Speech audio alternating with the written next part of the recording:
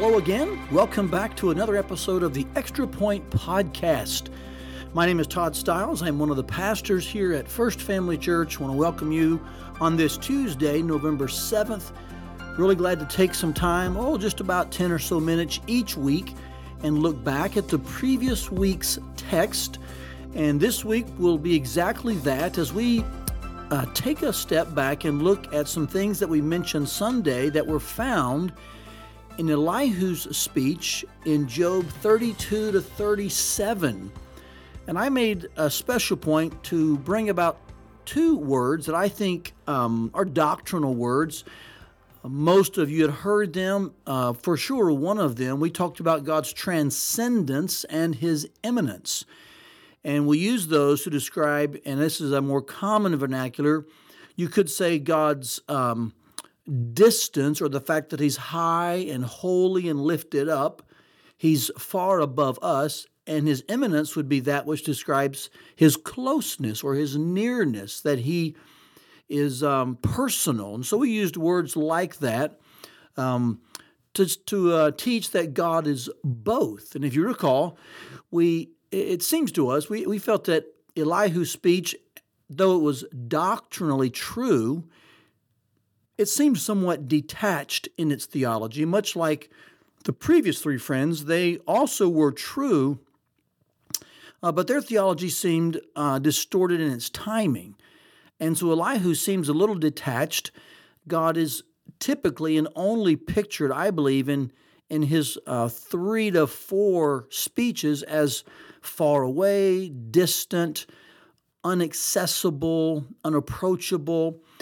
And yet what he actually says is technically not false. And so we looked at that, and we used the words transcendence and immanence to talk about how God is both of these. Now, I want to bring to you in this episode some other words that would describe that and kind of broaden this to help us have a greater and deeper understanding of God. And then as a second item, I want to bring just some further insight into our final action point from Sunday. So let's talk about the doctrine of God for a moment. I think you could take the idea that God is transcendent and also that God is immanent, and you could apply 2 other words that would describe the very same ideas, and that is that God has incommunicable attributes and that God has communicable attributes. For instance, we would say that there are attributes of God that He does not share with His creatures. And so for us, those would seem distant, not necessarily in a negative way, but those are things that are hard for us to understand, if not impossible. They are high and exalted.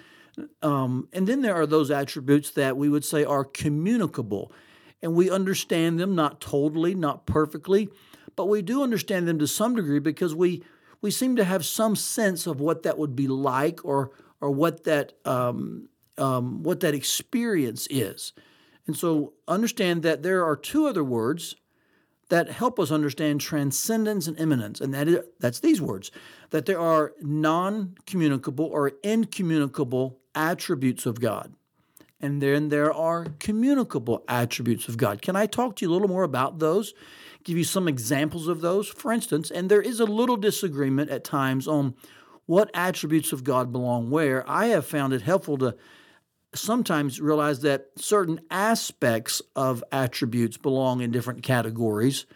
And so you may say that a certain aspect of one of God's attributes belongs in the incommunicable category, while another aspect of that same attribute could belong in the communicable category. Let me give you an example.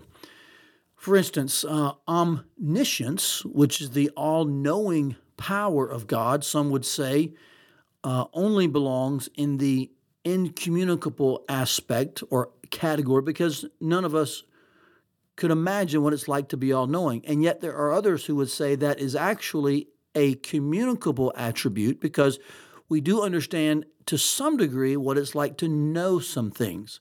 And so there's just honest disagreement at times into which category, per se, omniscience goes, because some would say we'll never understand or know what that's like divinely, and that's true, But some would say, well, we can share an understanding of knowledge.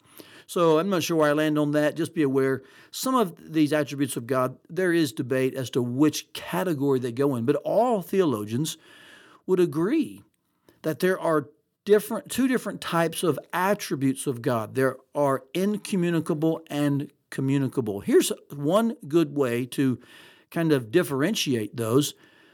Attributes which God does not share with us are incommunicable. I tend to think things like omnipotence, omniscience, omnipresence, which is God's incredible ability to exist outside of time. He does not even know any sense of time at all. He does in the sense of relating to us, but God is outside of that. All things are always in front of God. His infinity, his immutability, his self-existence, or as we would say, aseity. These are all incommunicable attributes. We have no way of actually ever sharing that specific attribute with God, but there are other attributes in which we do share, and that I would say he actually shares with us to a degree by his Holy Spirit. For instance, God is holy, and though we'll never be holy like God in that sense, there is also a sense in which God does make us holy. He purifies us.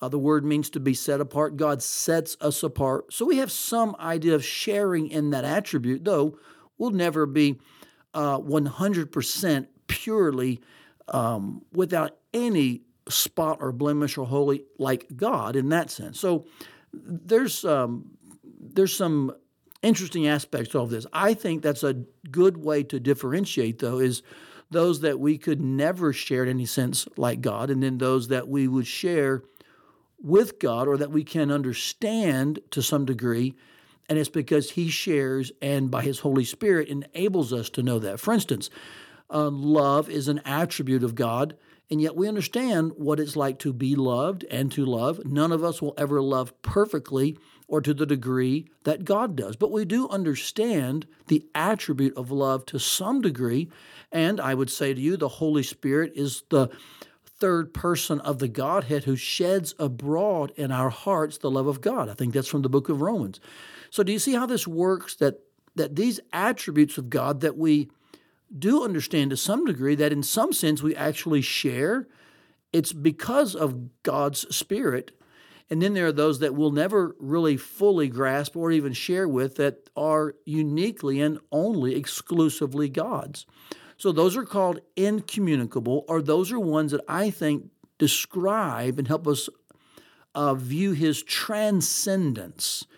And then those communicable attributes, which often are in categories such as his mental attributes, his moral attributes.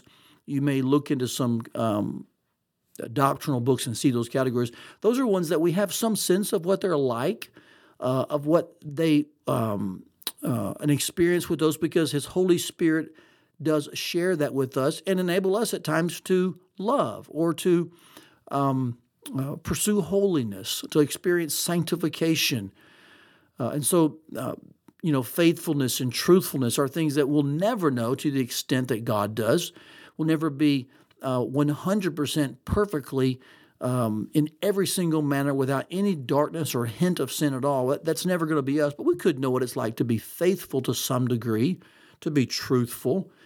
And so, again, I just want to bring more insight on these two words, transcendence and immanence, because often we hear those, that's all we hear in a message, and we think, thanks for the words, but is there more to it?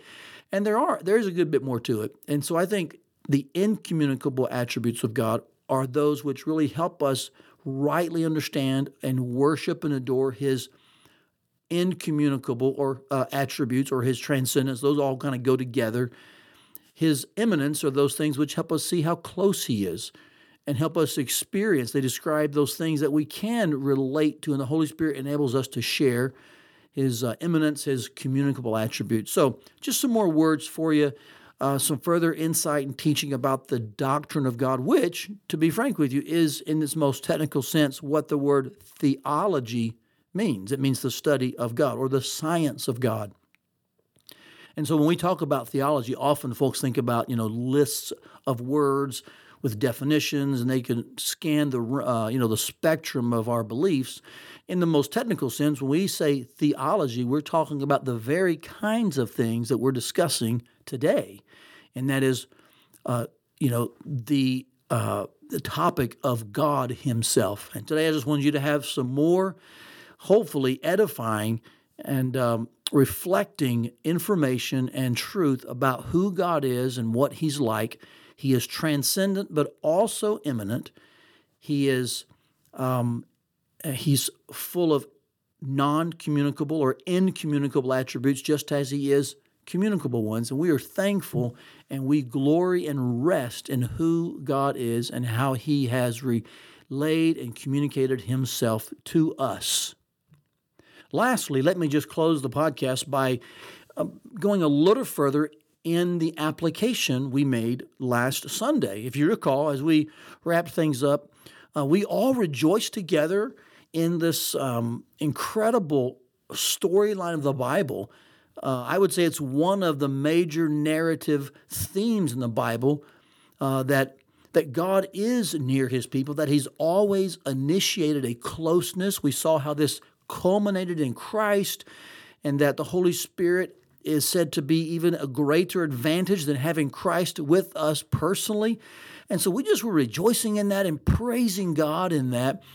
And I encouraged us, in fact, to respond to that God, not a one-angled or a one-sided God that is either far away and distant or is close and limited, shall we say, but just to see God as the Bible has always portrayed Him and taught Him and shown us that He is both of these. And this is the God that we're to respond to. And I'm not sure if I used more words in one service or the other service, but responding, I said, was, praying to God, trusting God, believing God, having faith, returning to God. And there's some various words. My point was, this is a God you can respond to because He's close, but because He is transcendent, because He is almighty, He can act on our behalf. And so I just encouraged us. In fact, that's how we ended our service. Respond to God. When I said that, of course, I did use the word pray. I said you can pray to God. That's one response. And I want to take a moment here and just share with you why prayer is often a good test to see if we really think God is near. Often we think we're praying, or we are told to pray, or we think we ought to pray. But how many of us actually pray? And I'm more and more convinced that one of the reasons we don't pray is because we probably think like Elihu more than we want to admit. We know God is high and lifted up, completely exalted. We know that God, not in a negative sense, but we know He is distant. We know that He dwells in unapproachable light. Like, these things are true, but often we leave that right there, and we don't realize that this same God is also close, that He's near, that He's immanent, that He loves us, and He wants to be in relationship with us. And so because we only believe half of that, we often say we pray, and we often agree that we ought to pray. But do we actually pray? I again say to you, I think our prayer life may be the best test to see if we really think God is close to us, near to us, if He's really immanent. For instance, you can test the depth of your understanding of God's closeness by how you pray. So not only do we pray, I think that is one way to test to see if we really think God is near, but I think the depth of our understanding can be tested by how we pray. Do we see God as a father? Do we use that word that's used in the New Testament, Abba, which is just one of those first syllabic type of sounds that a baby would make in that culture? It'd be like a baby today just saying dada. It's the first things that come out of his or her mouth. And it indicates this intimate, close relationship, child to father, one of love and care. Is that how we pray to our Father? And do we pray to Him as one who leads us and meets our needs and forgives our sins? Those are all things mentioned in the Lord's Prayer. And so I just want to encourage you. We say often around here that prayer is our first and best action, but there is a whole lot to that statement. And part of that is this: the fact that we do pray says we believe that God is near, that He's close, that He's immanent, and that He's powerful, and He can act and move on our behalf. But then also how we pray says a lot about how close we think God really is, how near we know He really is, and that we speak to Him, yes, in reverent, holy terms. That's what the Lord's Prayer teaches as it begins, but also in close, near, childlike terms, asking Him to lead us and to feed us and to meet our basic daily needs and teach us to forgive and to forgive us. So these are all very relationally close words. They're words of being near someone. And so I'm just kind of laying this out to you today on this Tuesday, saying your prayer life may be one of the best indicators of how close you think God really is. So if you're wondering if you're like Elihu, then just ask yourself this: how is my prayer life? Do I pray? And how do I pray? And if in that evaluation or inspection you find yourself distant, you find conviction settling in, here's great news, friend. God is close to you. He's near to you. And James says to draw near to God, and He will draw near to you. So I commend you today. I highly exhort you, draw near to God. In this very moment, He is mighty and powerful and strong, and He's near and close and desires an intimate, deep relationship with you.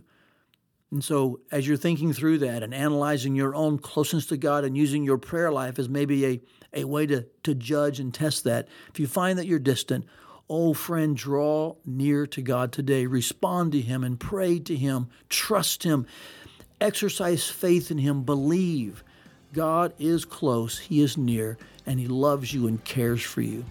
So I just want to encourage you, pray today. It is our first and best action, especially in relating to a God who is both transcendent and immanent.